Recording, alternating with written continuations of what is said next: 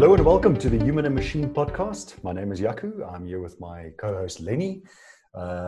It's another week, another episode. It's probably the favorite time for me of the week where we get to speak to some incredible people in the industrial and manufacturing world in South Africa. It's a privilege to have some really good, honest conversations about where the industry is, the technology that we've been seeing, and just plainly how some of the role players and some of the operational folks and strategic and just generally the doers in the industry, where they are right now in this moment in time, given where we are with COVID and lockdown. So this week, last week, let's start with last week. Just a fascinating chat with Alti. Yeah, so I think we kind of wrapped up our 3-part series around IoT. We had Altmar from Hive IoT on the line or on the call. And we had a very good discussion about devices, the actual manufacturing of these IoT devices and how he sees it and how they tackle it from their end and how they actually take that to market to become a complete IoT solution at the end of the day. So it was a great insight from Altmar on the challenges in that space. And pretty much with the 3 episodes that we had back to back, we first obviously spoke with Arlen, the co-inventor of MQTT. If you haven't listened to that episode, really, really good context in terms of the birth or the genesis of MQTT, which was in the early 80s. We spoke with Louis van Wyk, the managing executive for IoT at Business Connection, about some of the drivers behind these kind of projects. And then with Alti, very much on the device level and layer and some of the very practical considerations there around scaling, especially. Exactly. And also about their product, their solution, SafeTrace. Definitely in this part of in the situation that we're in now with the pandemic, really nice innovation coming out of, as we said numerous times in the podcast series, out of despair comes opportunity. So that's a great initiative that they took to innovation of the SafeTrace solution. Nice little bit of South African digital engineering done there. So that was good. Right, so this week we onto something a little bit different. I don't think we can escape IoT somehow. Not that we're trying to escape IoT, but it seems like whatever topic we try to cover for the week, IoT is involved there somehow, which is a good thing. Yes, definitely. We're taking it a little bit back, probably, back to basics, if we can call it. We're talking to Kagiso from Kellogg's. Kagiso, just to explain to our listeners, in South Africa, we've got 11 official languages. So I'm going to try and pronounce your surname, or Yaku's going to try and pronounce your surname, and maybe you can just help us there. But it's Kagiso Khumalo, if I did my click correctly. I don't think you can separate the click from the no, definitely not. No. Kagiso is the electrical instrumentation and electrical business partner at Kellogg's Southern Africa at the Springs manufacturing plant. Kagiso, thank you so much for joining us. No, it's a pleasure. It's Kagiso Khumalo. There we go. See, I didn't even attempt that, Lenny, because I knew I would butcher it completely. Yes. But it's okay. Like, I've been called everything from primary to my university time. Yeah. One professor of mine said, used to call me Kagiso NX Yumalo. I love that. Well, we'll call you just NX. We'll call you. I like that. NX, it's all good. Yeah. Kagiso, thank you very much for joining us. I know it's a Friday afternoon. We're recording a little bit late this week. Thanks for joining us on the Friday afternoon again. It's great chatting with you. And like Lenny said, it's a topic that there we call it an old topic because it's very, very relevant in terms of its importance and just the innovation that's happening. But it has taken in certain forums and certain areas of our industry, it's taken a little bit of a backseat, and then all of a sudden, with the advent of again networks and devices, it's very, very hot topic again. And manufacturing technology has led to a lot of it has. We've seen it optimize production and reduce labor costs. And a lot of these technology advances are most prevalent in things like condition-based monitoring, whether it's proactive or predictive maintenance. So the whole space of maintenance is a fascinating topic and probably a very, very exciting place to be at the moment. I'm very keen to understand how your journey started in this world. I sometimes, it looks to me, or the observation is that, you know, anybody in that sort of critical task of maintaining assets and looking after these very expensive pieces of equipment and just generally maintenance have to do everything for anybody at any time of the day or night. That's usually the sort of image that I have when I think of somebody that has the primary role of maintenance on a site. How did you get into this? Like I said, my name is Kafiso.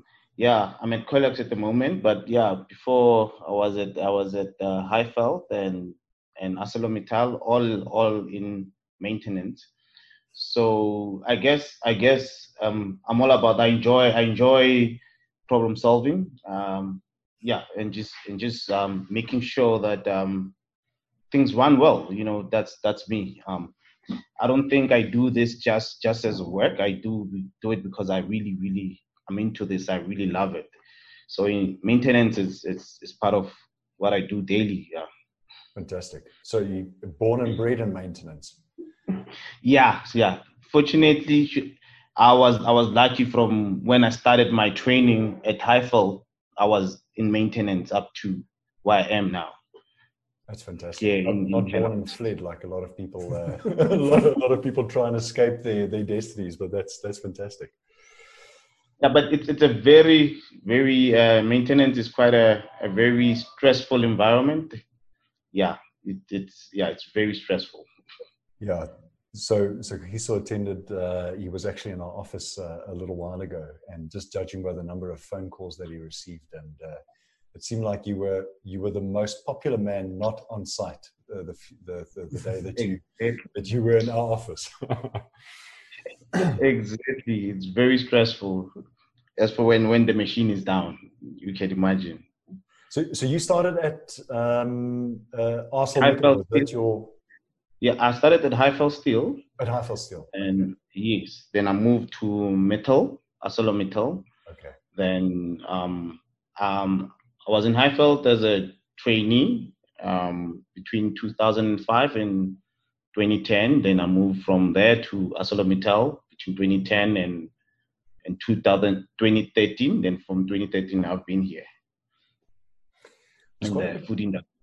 How was that transition from effectively the metals and steel industry into food and bev? That's probably quite a big transition. Yeah, quite a big jump, and it was very scary because in ArcelorMittal and Highveld, because we're doing high value products, the pressure is there, but it's not as much because you're making your profit. The product that you sell a high value product. So in food and bev, because of our products are low cost, and for us to make good money, we have to produce a lot. So the pressure is much higher. You get what I'm saying? Because margins in the food and bev industry is not as high as I think some people might think it is. It is actually a very low margin game. And you're 100% right. You need to manufacture quite a lot of product to start getting to get that return on your investment. Yes, and when the machine stops, the pressure starts. So that's how the game works. The machine stops, pressure starts. You want to get it going as quick as possible. Absolutely. I think the dreaded word that you're probably too scared to say it as the person that's supposed to avoid it is downtime. It's the swear word. It's the machine that every manufacturing facility and every production facility, it's the one word that is an absolute an avoidance. It's something that just, it wreaks havoc with the bottom line at the end of the day. So any form exactly. And end of the day, that's where at the same time as in maintenance, we have to juggle that. You have to make product, but at the same time, you want to do maintenance. You want to take down the machine to fix it, but you need, at the same time, you have to make product. The business must continue. It's, they'll tell you we're in engineering, and they'll tell you this is not an engineering company. It's Kellogg's food making company. You got what I'm saying? They deal in making food. Engineering is not their forte, but end of the day, you need the machines and the engineers to make the machines run. But yeah, you have to play with that juggling the two. Absolutely. And the relationships within your business, I've always wondered what those relationships look like. The teams that you work with. So you touched on something. Let's take it for example, scheduled maintenance. Yes. I mean, just the ability for you and the flexibility for you to schedule that and arrange it and make sure the teams are aligned for that scheduled downtime. What does that sort of process look like behind the scenes, the people that are involved? It's something that obviously has to be planned very carefully, ideally, as opposed to reacting to it, hence scheduled maintenance. What does it look like practically on the ground to get that kind of thing going and done?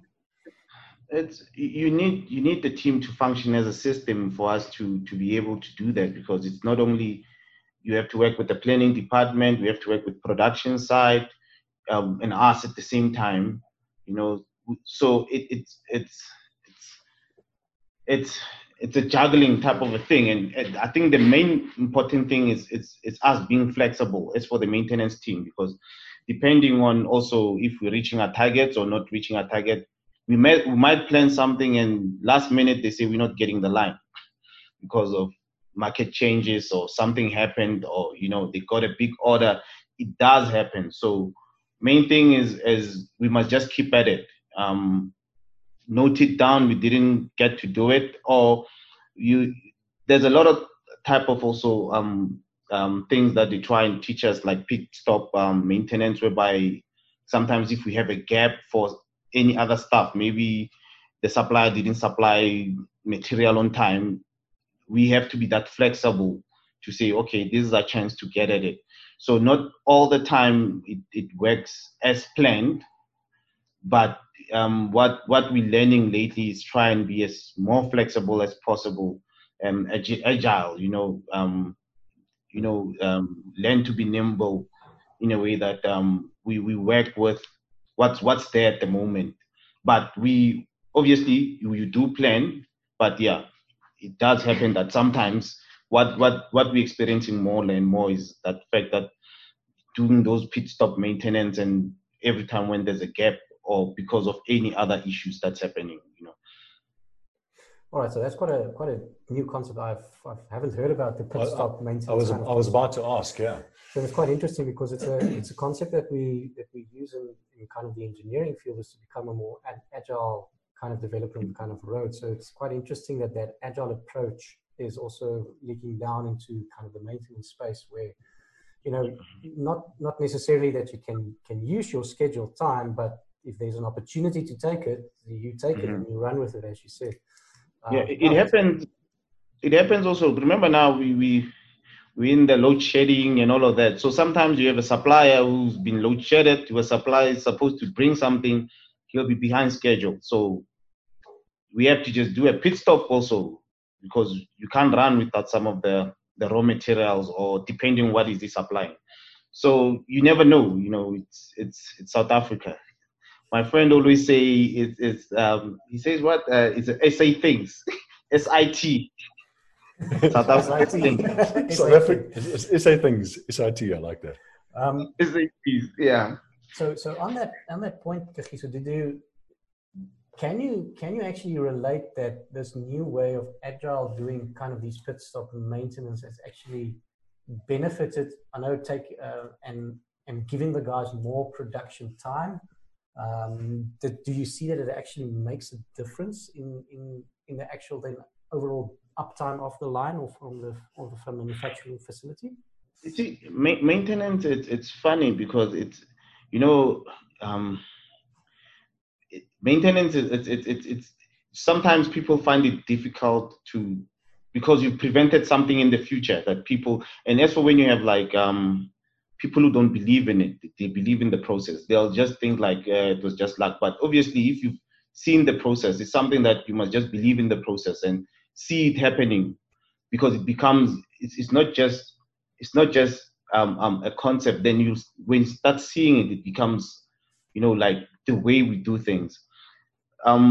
It does benefit, and if you're in a plant that's been running fine, you'll think like it's not it. But if you've been in a plant where it was chaotic, and when you're doing these things, religiously, you'll start seeing the difference. Absolutely. It's the same as if you're not servicing your car, your car will decide when it's going on service if you don't send it. Yeah. So yeah, it does help. The issue now sometimes becomes in having the right team in who think like that, because we must as a team think the same way, so that when we agile, I mustn't be agile only as a manager, but also with my team. When I ask them, oh, we have a situation, can we do this? Sometimes it's 4 o'clock. Yeah. You have to be flexible to say, okay, can I stay for another 4 hours that I didn't plan to?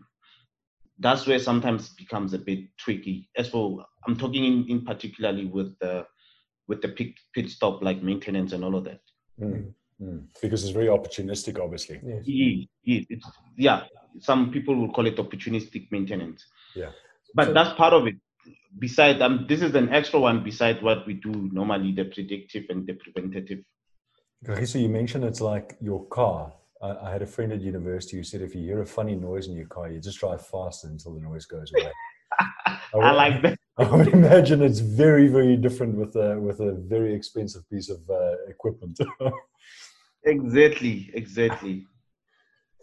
Okay, so you mentioned quite something that's true to South Africa, and that's obviously when there's potentially a load shedding, you can then, and obviously if your supplier can't supply, then very quickly you can potentially do these kind of pit stop maintenance tasks. Mm-hmm. Another kind of thing that we're sitting in is obviously is lockdown, right? So we're currently within the COVID-19 pandemic. Yes. Surely, okay, you guys, it's a little bit different because you're essential service, so you need to supply yes.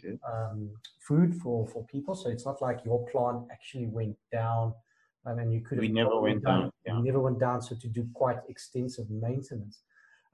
Just based on the current lockdown pandemic, how did that influence you guys doing maintenance? How do you get spares? How do you get people on site? How do you, just the regulations on testing and getting a guy on site, how did that influence this whole maintenance kind of cycle? I think the biggest thing, what happened was when the lockdown, before just the lockdown, when people were going frenzy, panic buying, that's when we actually, normally our company will keep like 8 weeks, 10 weeks stock at the warehouse. Mm-hmm. Like our stock hold went down to like 0.5 of a week. It was the first time I've been here where they're saying everything was bought out. Like we're like at 0.5. So you can imagine the pressure from top, because we don't have stock and the orders were just becoming big because everybody's panic buying, Mm-hmm. So it just put pressure on all of us in terms of the whole thing, in terms of maintenance itself. How do you do maintenance? Because now you need more uptime than ever, So I think this lockdown, it was a situation where, as a manager, you were tested. As an employee, you are tested, and as a manager, you are tested to move quickly and think of innovative ways and new ways. What can you do? Because nobody planned for this. So, maintenance-wise, I think what we did is we went less on maintenance. Unfortunately, that was the call. That's the call they made. That we can't stop. We have to make sure that we build up stock, and I think it was a booming for us in terms, because if you sell everything at your price, because it just happened just before there was a price hike. Normally in April, that's when normally all the food and bev guys put price hikes. So it was just everybody. We didn't wait for it. We didn't expect this. Yeah, definitely. So it for our side, we were more busy than ever. I've never been so busy in my life. Being busy is one, but at the same time with the team, we were unsure. We were worried about safety.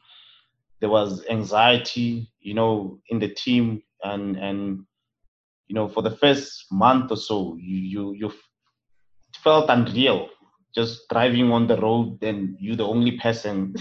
Yeah. Like, I don't know if you know I'm Legend. There's this other movie called I'm Legend. Oh yes, know it very well. One of the few times I've driven the N12 from Kempton Park to Springs, and I was the only person on the highway.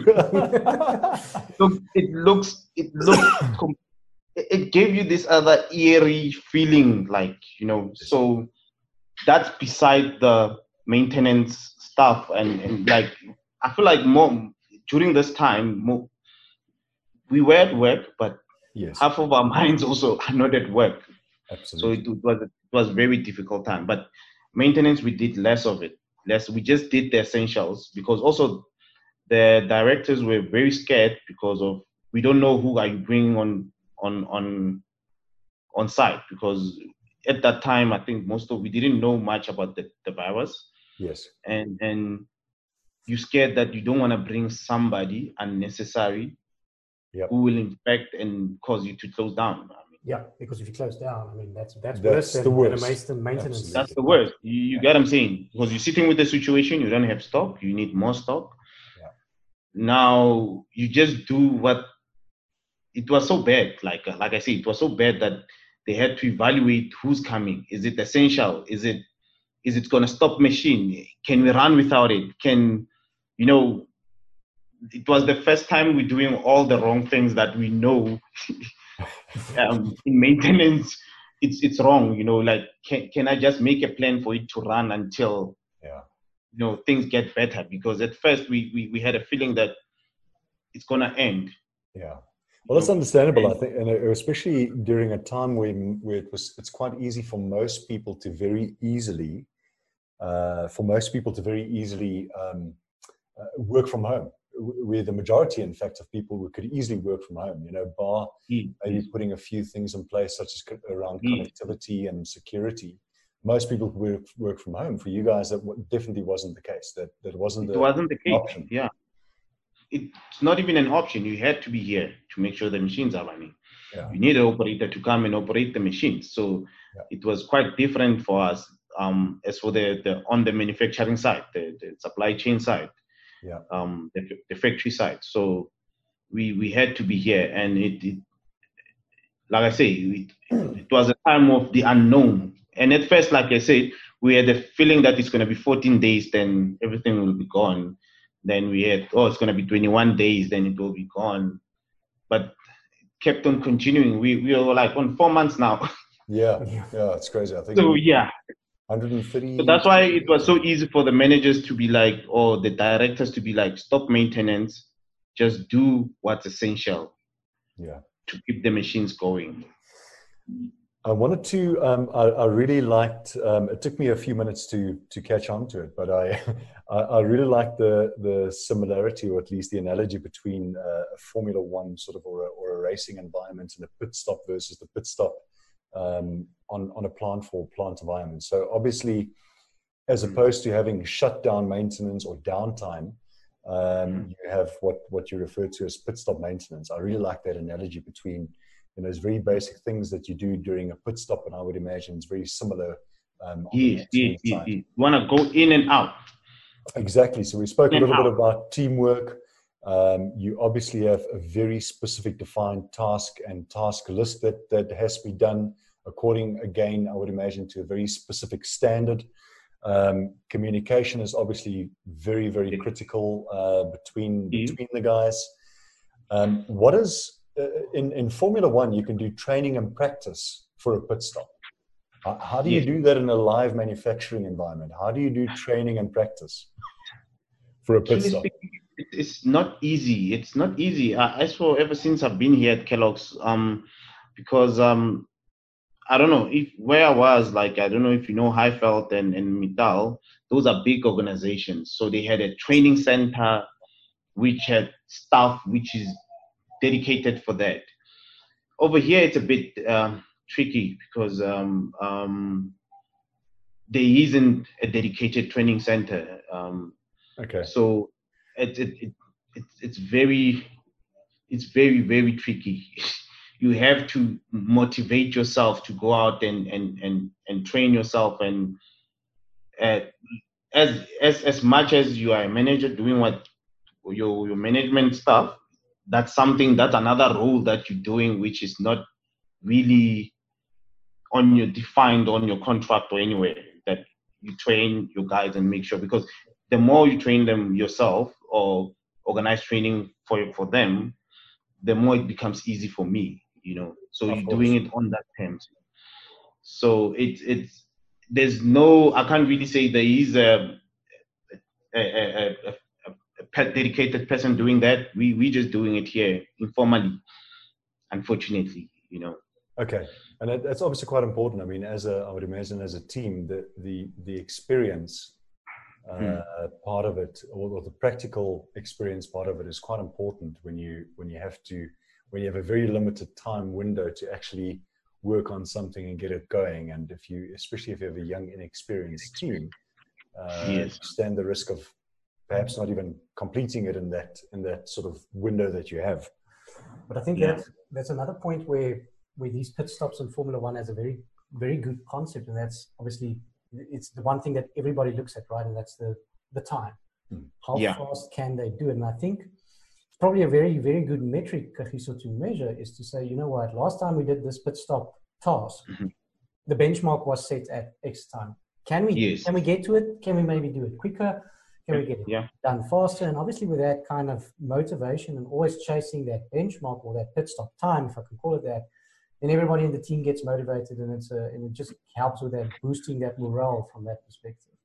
Is it something that you guys do? Do you guys keep track of these pit stops, how long it took to do a certain task, and then normally across? That's where our maintenance planner comes in, because normally we're using SAP system. So on your SAP, that's one of the first thing you put in when you put in your job card. How long did it take? Then from there, that's where we can just try and evaluate how can we do it better and better. Cool. So yeah, it's very similar concept, just checking your benchmark. So that's where the maintenance planner, he plays a big role in that. In anything that we do, basically, any task, that the time, that the duration you put in, that's what we're trying to beat every time.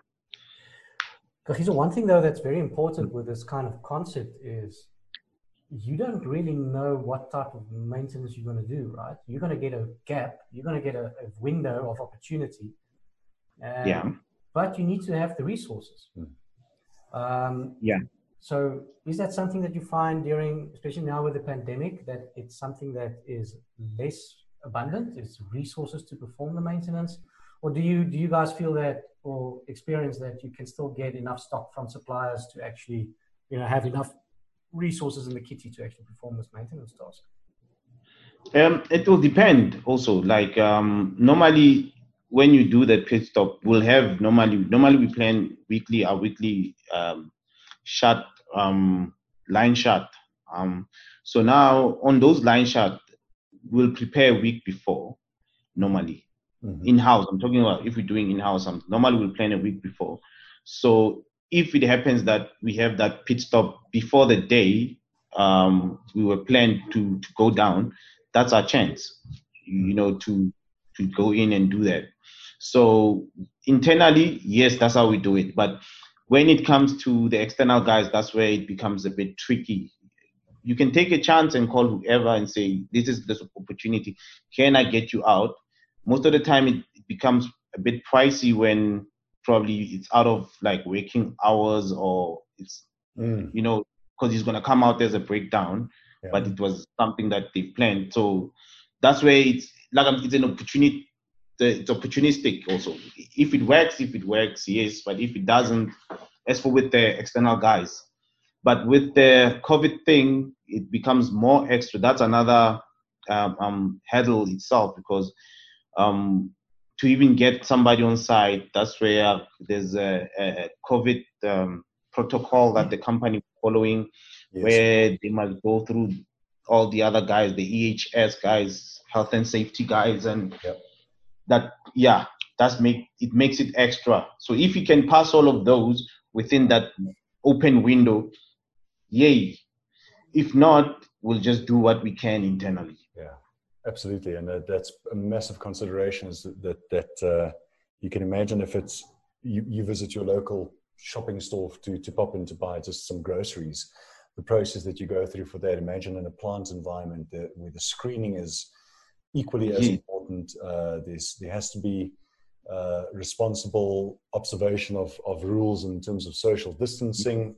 It does have a massive impact on your planning and operations. But it also brings a very good opportunity for your internal team to learn things that you normally would have just gotten an external contractor to do. Yeah, it is quite a good team or good time as well to skill internal people up on tasks that now becomes either too costly, or it's going to just take too long for the guy to actually get there and do the task themselves. Yeah. They're just not going to fit the window. Yeah. Yes, definitely. This COVID has made us more agile, because it has woken up a lot of people in terms of skills and all of that. Very important. Like my latest hashtag is, I was telling my manager, my latest hashtag is capability building. So hashtag capability building on everything. I'm trying to build capability from my guys to love that. Just becoming more resourceful, more, absolutely. And we're a very resilient bunch, South Africans. I think generally we're quite, we're resourceful and resilient, and we make a plan. And I like that hashtag. Lovely philosophy. Yeah. So I like training. So I really enjoy seeing guys who came under me and seeing them going and blossoming to something else. That really, I really enjoy that. It really warms my heart to see somebody who probably was once my apprentice and I see him as a manager somewhere. I like it.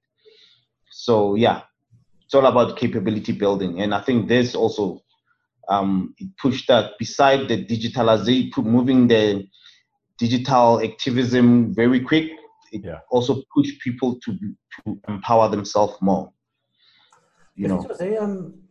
Talking about that, the digitalization thing, is there anything that you guys at Keros embarked on during COVID to help drive with that, to potentially get more maintenance-related data into the hands of your maintenance team? I think we started the concept of it started last year when actually they started this digitalization, globalization thing, because we fall under the Asia Pac division. So the idea is they want to sit at Singapore and start seeing everybody get all the info from that. So the concept had already started, but I think with this COVID, we just had to put fuel on it. It just put fuel, and it just reassured and made sure like the managers are more determined that they must make this happen.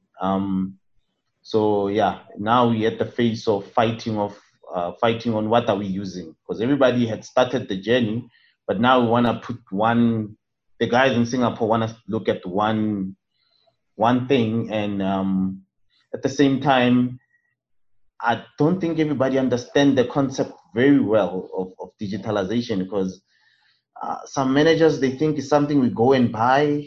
Is there a box that you buy? You go buy for IR. Where can we buy it? Then it's sorted. So it's we got mixed feelings, and but those who really understand it, they really want to see it happening. Buys a box of 4IR. Yeah. Buy a box of 4IR. So really, that's what people are thinking. Really, just go around and just speak to other directors and just try and find out what do they understand by this. That's where I got it. Like some of them, they think it's something you go buy. Just buy and install 4IR, then we sort it. They don't get the concept.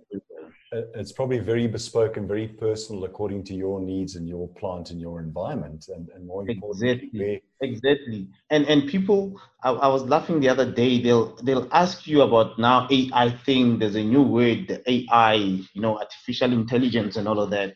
Yes. And a manager would ask you that he wants to start doing the AI for our plant, but we don't even have an historian, let's say, for example, and you ask yourself, how do you build an AI without even history? You don't even have a PLC in the first place.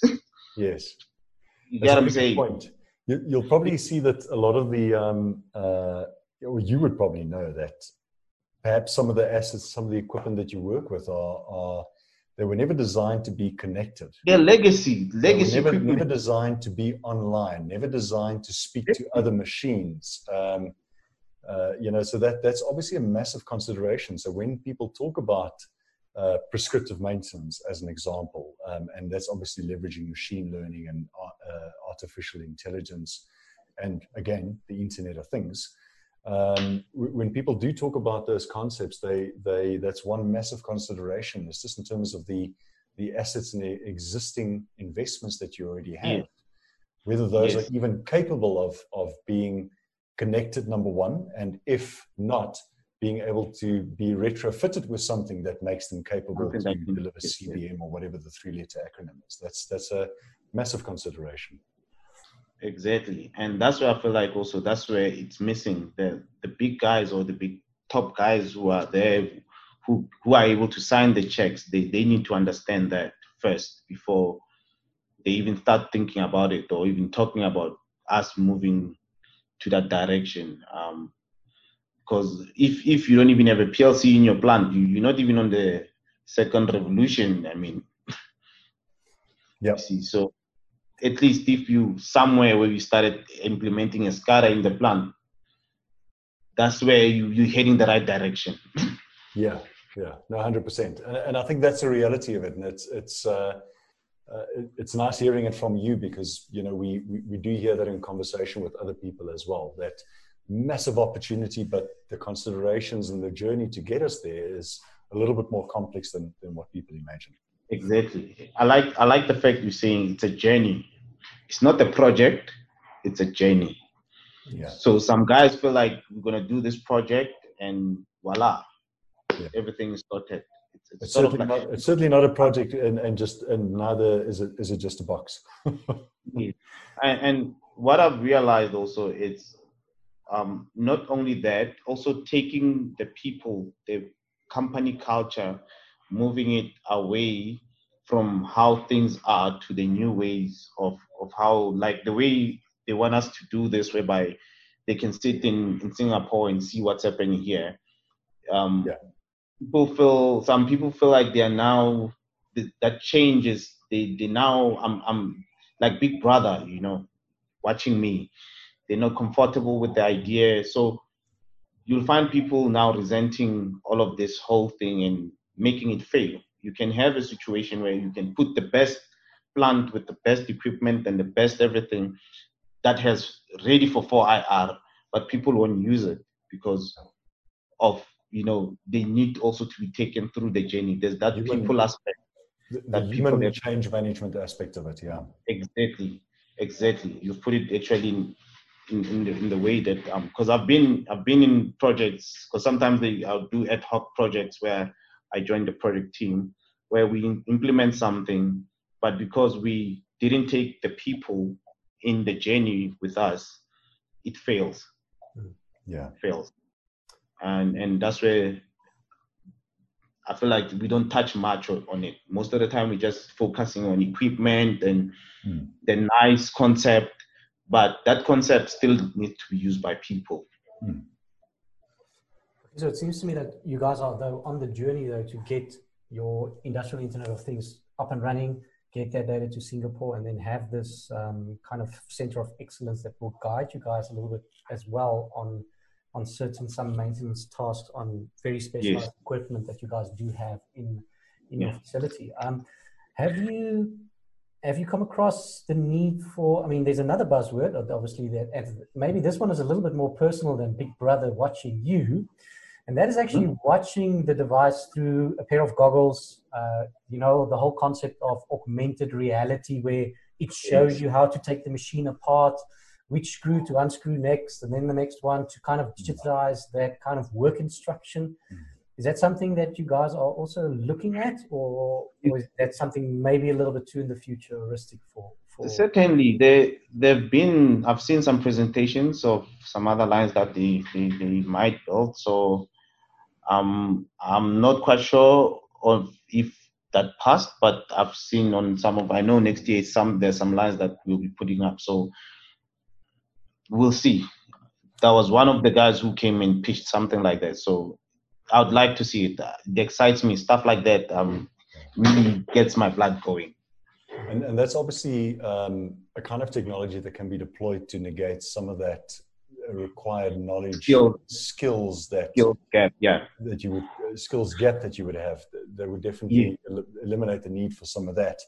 But at the same time, what we often hear as well is that there's a certain amount of tacit knowledge, or call it tribal knowledge, that exists within teams, and I would imagine especially within maintenance teams, where you know, the knowledge is very local or specific to a machine at a specific plant, or a line at a specific facility, or just some historical reference that makes it quite difficult to, you know, for any amount of AI and AR to be aware of that history and that specific circumstance around that machine or that line. So sexy technology, to your point. I think everybody, you know, we do enjoy it, and it's in our homes, or for many of us, it's in our homes, and we already, but does not seem very much like a reality yet in most of the manufacturing world in South Africa, at least not.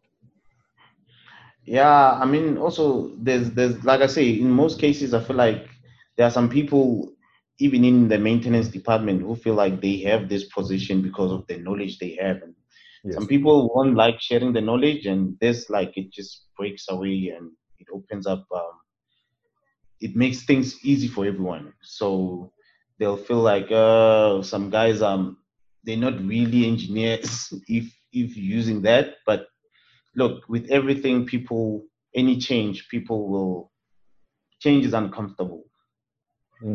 Anything that's disruptive, it's uncomfortable, because some people feel like it's going to take them out of business. Definitely.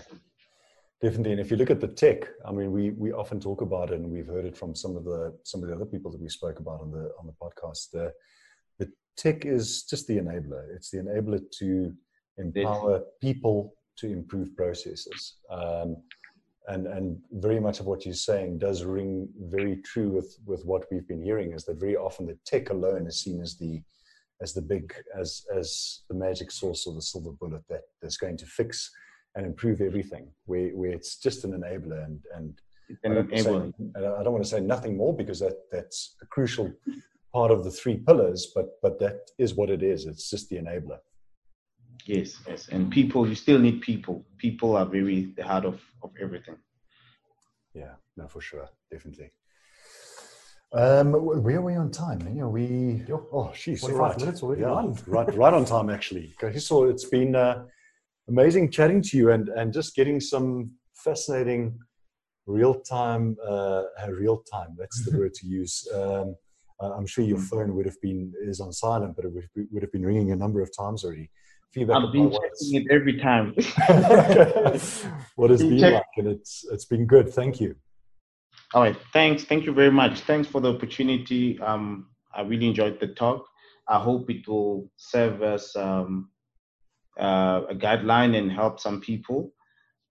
Just one thing I wanted just to say is I think with this COVID and everything,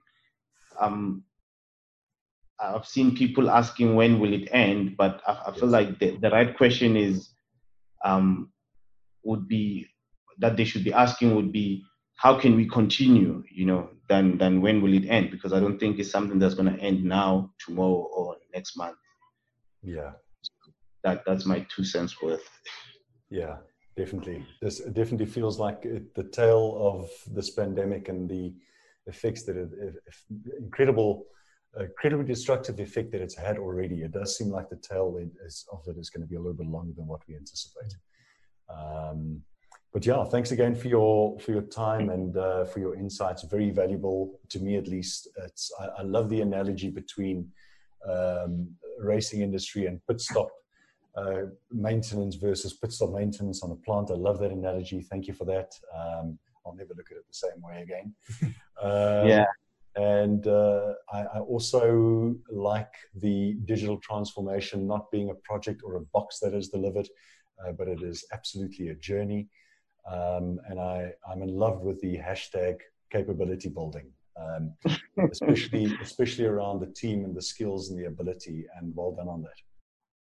Great. Thanks. I'm glad I've dropped something for the viewers or the listeners. Hopefully viewers soon. We don't know. I don't know if anybody wants to see Lenny and I, but I think you guys. We on the listening side, we're doing okay. I think we've got a few hundred listens now, so that's fantastic. But we're getting some good suggestions and good feedback. So we don't want to destroy any of that with the risk of putting up a camera. But we'll see how it goes. But thanks again for your time. And, thanks. Thank you very much. Cool. Thanks, Kagiso. And on that note, if you guys have any comments or any new topics that you would like us to discuss on the Human Machine podcast, please make sure to email us at podcast@element8.co.za. Absolutely. Thank you, Lenny. And next week, we're chatting on the topic of digital transformation. We're chatting with Wilhelm Swart next week. So Wilhelm heads up Blue SP. And we're going to talk all things. It's an incredibly broad topic, those two words, digital transformation. And we're going to spend a little bit of time with Wilhelm next week and just talk about not only what it actually means in terms of reality and some very practical ways of embarking on that journey, as Kagiso pointed out, but how do we take that box and turn that box into a solution that adds value and empowers people and improves processes. So that is Wilhelm next week. So we're looking forward to that one. Otherwise, thank you very much for listening. And thank you again to Kagiso for his time. Kagiso is obviously with the good folks at Kellogg's, the unsung heroes of keeping us well fed and keeping us food on our tables during this time. So thank you very much again for Kagiso's time. Awesome. Thank you, Raj. Thanks, Jacob. Thank you. Thanks, everyone. Thanks for listening. Stay safe and look after each other. Bye-bye. Cheers.